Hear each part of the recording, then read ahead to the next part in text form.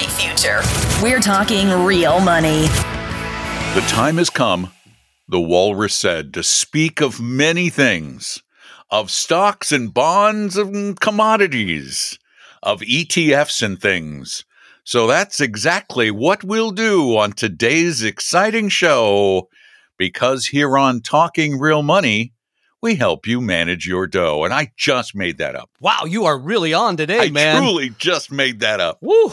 I borrowed from Lewis Carroll at the beginning. Yeah, but to expand on that the way you did, that is truly award-winning. Look at that. No notes. Look at that. I don't, like usual, you got bringing nothing to the table. Well done, sir. That's pretty much me. When I start the show, I just go. Let's go. 9 pages of notes. You're ready to go. I have nothing. Good for you. That's what I'm going to do. That's what I'm going to do when we interview Wigglesworth tomorrow. Yeah, that's going to be great. I'm looking forward to it. See if we give him any wiggle room or not. Okay, sorry. Just to let you know, tomorrow's podcast / videocast, if all goes according to plan, we are going to interview. We don't interview very many people. We're going to interview Robin Wigglesworth, the author of one of our favorite financial books. We both love this book, Trillions. Yeah, I've talked to a number of people who have read it.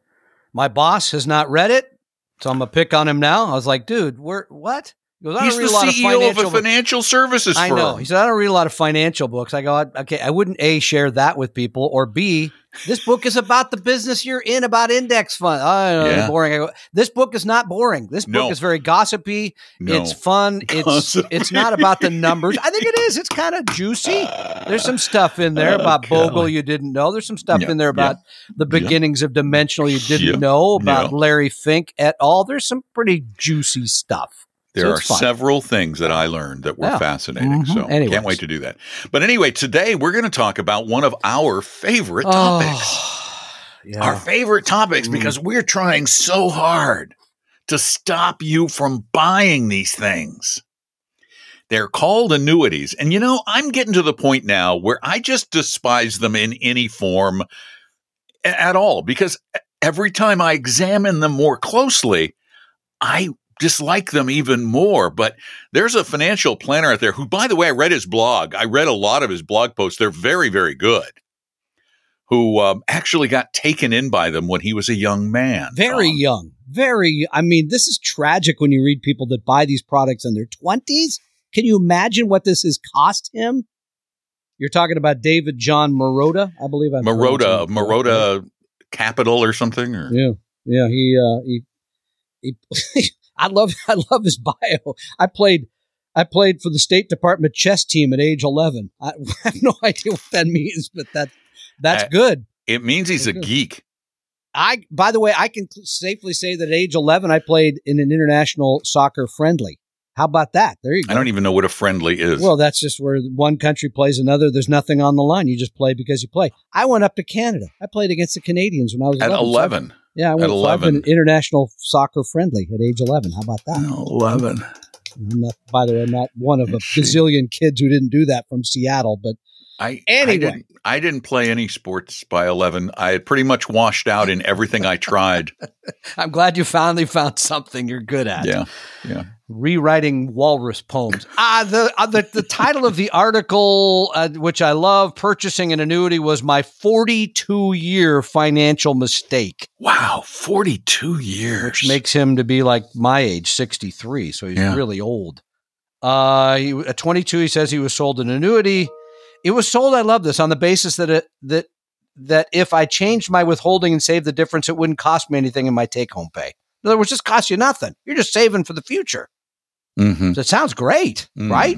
He didn't even care about the income, the safety, protection, risk reduction, all the things that annuities promise. At the time, he was making about $18,500. I love this. At age 59 and a half, it was worth $7,652 with a surrender charge of $7,652. Wait a minute. How many years later? 59 and a half. I think that's like.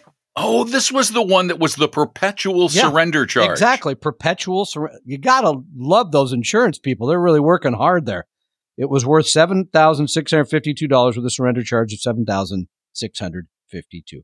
Couldn't withdraw the money without losing it. You hear that but he could annuitize in the background. I am in a hermetically sealed cavern. Do you hear it? It's a leaf blower. No, there's no leaf blowers today. No, it's at my house now. Oh, I am sealed away. That's how loud these my neighbors finally are. Pulled out of the neighbor. There's no more leaf blowers. But he could have, by the way, annuitized it for 5 years and begin receiving a payout of $140.19 a month for 5 years. Anyway, the point is, as an investment, really, it's great that you're saving at 21. This was absolutely horrible. So he wrote the piece. We didn't write this piece. I think if you type in online, purchasing an annuity was my 42-year financial mistake, you can read it. I don't think there's any he's got some great stuff on his website. So I thought we would just go ahead and type into the Google, why buy an annuity? The Google.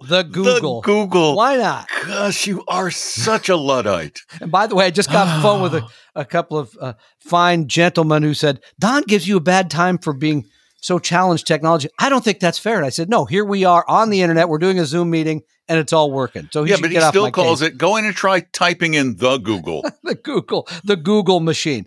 By the way, so if you type in why buy an annuity, you know how many results you get? 12,200,000 results. Really? See. And then you can go to some of these wonderful insurance websites, annuity.org. Oh, that's a tricky one because it makes it sound like these are like independent people. Mm-hmm. Not so much. They say there's really the real reasons to buy an annuity: safety, long-term growth, and income, and insurance against outliving your retirement savings. Okay, let's take those on the face value, right? Safety. All right. Sure, first, let's do that. Go ahead. Safety. As you know, the insurance company takes your money and invests it in whatever they want to invest it in, correct? Right. And it's as safe as that insurance company is. Yeah, that's one of my beefs with them. They say that it's guaranteed, but it's really guaranteed by the insurance company. Now, in some cases, there is a sizable state insurance pool behind them, but not in all cases.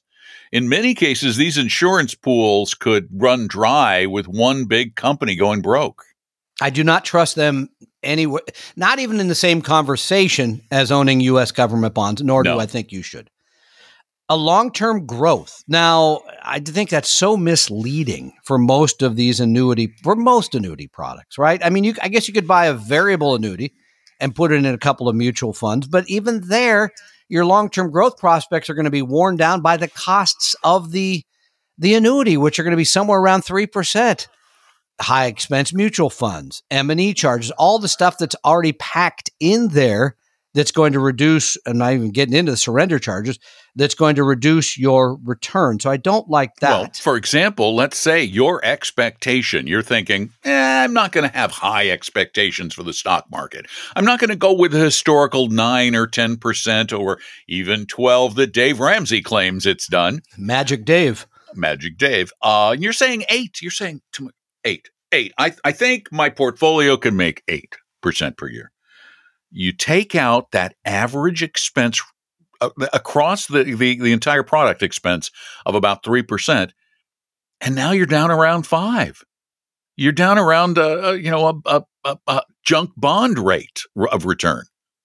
Yeah, I mean, and again, and then the aspect of the trade-offs. I mean, for me, it's a series of trade-offs, right? You can pay a lot to own an annuity, right? And lose access to your money because once you've given it to somebody else, it really truly is theirs. And you can see by our guest commentators' point that even after 40 years, he has the surrender. That's still amazing. Or you could pay a lot less and have access all the time, either doing it yourself or hiring a financial advisor. Because even the money you give to a financial advisor is going to be far less than 3. If you're paying 3, that's outrageous. Well, no, wait. As we said on a previous podcast, crazy. There are investment advisors who start at about 3 just for their services and then add on the expenses of the funds that they use on top of that. So with some advisors, you could be in the 4 range. Oh, that is truly disgusting. The other trade-off, you give the money to someone, they're doing it all for you. They got your money. They'll pay you $140 a month. You don't have to worry anymore. Can I, and that's the one that we occasionally argue is the only one. And a lot of people will argue is that's the one case you can make for annuities, that immediate annuity. Mm-hmm. Yeah. Well, I decided to just check into what an immediate annuity could do for me. Now, I would never do an immediate annuity that was just my single life expectancy, because what if my wife lives longer than I do? Suddenly she has no income coming in? So I actually went online to one of the bigger sites. It was an immediate annuity quote site that they handle a lot of different annuities. I put in my age and my wife's age, and I put in Joint Life. Joint Life, put $1 million in it. $1 million at my age, starting to take payments immediately at our joint ages, would generate for us just under $4,100 a month. Let's just say roughly 50,000. 49,000. Yeah, okay. 49,000. So that, if you take $1 million and you just put it in the mattress in $20 bills, and every year draw out $50,000 a year, how long will that money last you? It's very simple. Sounds like 20 years to me. 20 years. So in essence, I could pay myself $50,000 a year, not give my money to an insurance company, and know for a fact. Now, bear in mind, the insurance company doesn't adjust for inflation, so that's what I'm going to get. I would know for a fact that until I'm 85 years old, I would have a $50,000 annuity. It's absolutely safe. It's safe. Well, and your mattress might not be a good idea because we'd have a fire, but a safe. But let's just say I put it in the bank. Yeah. At let's say you want an even better scenario? I ran this one. Let's say I invested it, and I invested it relatively conservatively in a balanced portfolio that was about 70 or 80% stocks, about 20 or 30%, opposite, about 70 or 80% bonds, about 20 or 30% equities. Yeah, global. Very conservative. Historically, that kind of a return would be in the 6 or 7% range, but I kicked that down to 5. So let's say I put my $1 million into a portfolio that I expected would make 5% per year, and I withdrew $50,000 a year. How long will it last? Well, if I lasted until 100 years old, and that's a 35-year drawdown, I would still have $350,000 left. And by the way, the Broncos might win in that 35-year period too. It's possible. Not likely, but possible. Oh, wait, reverse that. I am so sorry. It was a 4% return, and I was taking out 5%. 4, you're taking out 5. Got it. Right. I only made 4, and I'm taking out more than I'm making. And you still lasted until... At 100 years old, wow. I still had money left that my heirs could take. Whereas, if I died at 100, basically that $350,000 that the insurance company would still have... Is theirs. Yeah. They're not good deals under any set of circumstances. Yeah, and I hate the word growth when they talk about this. There's, again, under any circumstance, very little growth in these portfolios, these policies. And even if you said, as you said, Don, very moderate growth looking back, 5%, very easily attainable in a pretty conservative portfolio, you're in a much better spot. I see no reason to do this. I especially hate young people that get sucked into these things through their employer plans, because we see this a lot in the education sector and in the healthcare sector. And so I don't think this is a good idea. I'm going to have to say that I really appreciate this article. And again, it's just another pretty clear statement. This is a great, and it says it. Oh, by the way, we forgot to read the quote at the beginning of the article. I got to find it here. Okay. Because you're going to love this. I'll leave it all to you. You can handle this. I think I lost. No. You lost the article. I didn't lose the article. I lost here we go. It says, this is from the Attorney General of North Carolina. The only person, this one. Yeah. The only person who makes money is the person who's selling them. That's what the Attorney General of North Carolina said for annuities. There are warnings about annuities all over the place. Yeah. And yet the only people who love annuities, the only people who are just passionate about annuities are insurance salespeople. Remember the previous line. The only people making money from annuities are the ones selling them. Yeah, it isn't you. Lifetime income for them. And before you get into one, please call us. It doesn't cost a thing. You're not going to get harassed much, just a little. And our phone number is 855, and it's all in good fun, 935-TALK, 855-935-8255. Trust me, it's all in good fun. I harass Tom mercilessly. He harasses me mercilessly. Oh, by the way, to the guy who thinks Tom actually lives in a hangar, you did not watch the video, apparently. If this is a hangar, I'm a little nervous. It's not really a hangar. You should go to YouTube and watch the videos and see where Tom hangs. Or what hangs where Tom hangs. There you go. That's even How's better. it hanging? 855-935-TALK. You want one question before we go? Yeah, hit me with one because hit me with one. With one. It's the holiday season. I am new to investing. Okay. And I heard about dividends last year. I thought it would be a good way to make something on my money since my bank account is only making 1%. Your bank account's making 1%? I want your bank account. That's 99.99% more than mine. Yeah. Good for you. Every website I looked at mentioned AT&T with a 7% dividend. So I bought some. 7%? It has continued to make 7%. Wow. But it has dropped significantly in value ever since. You think?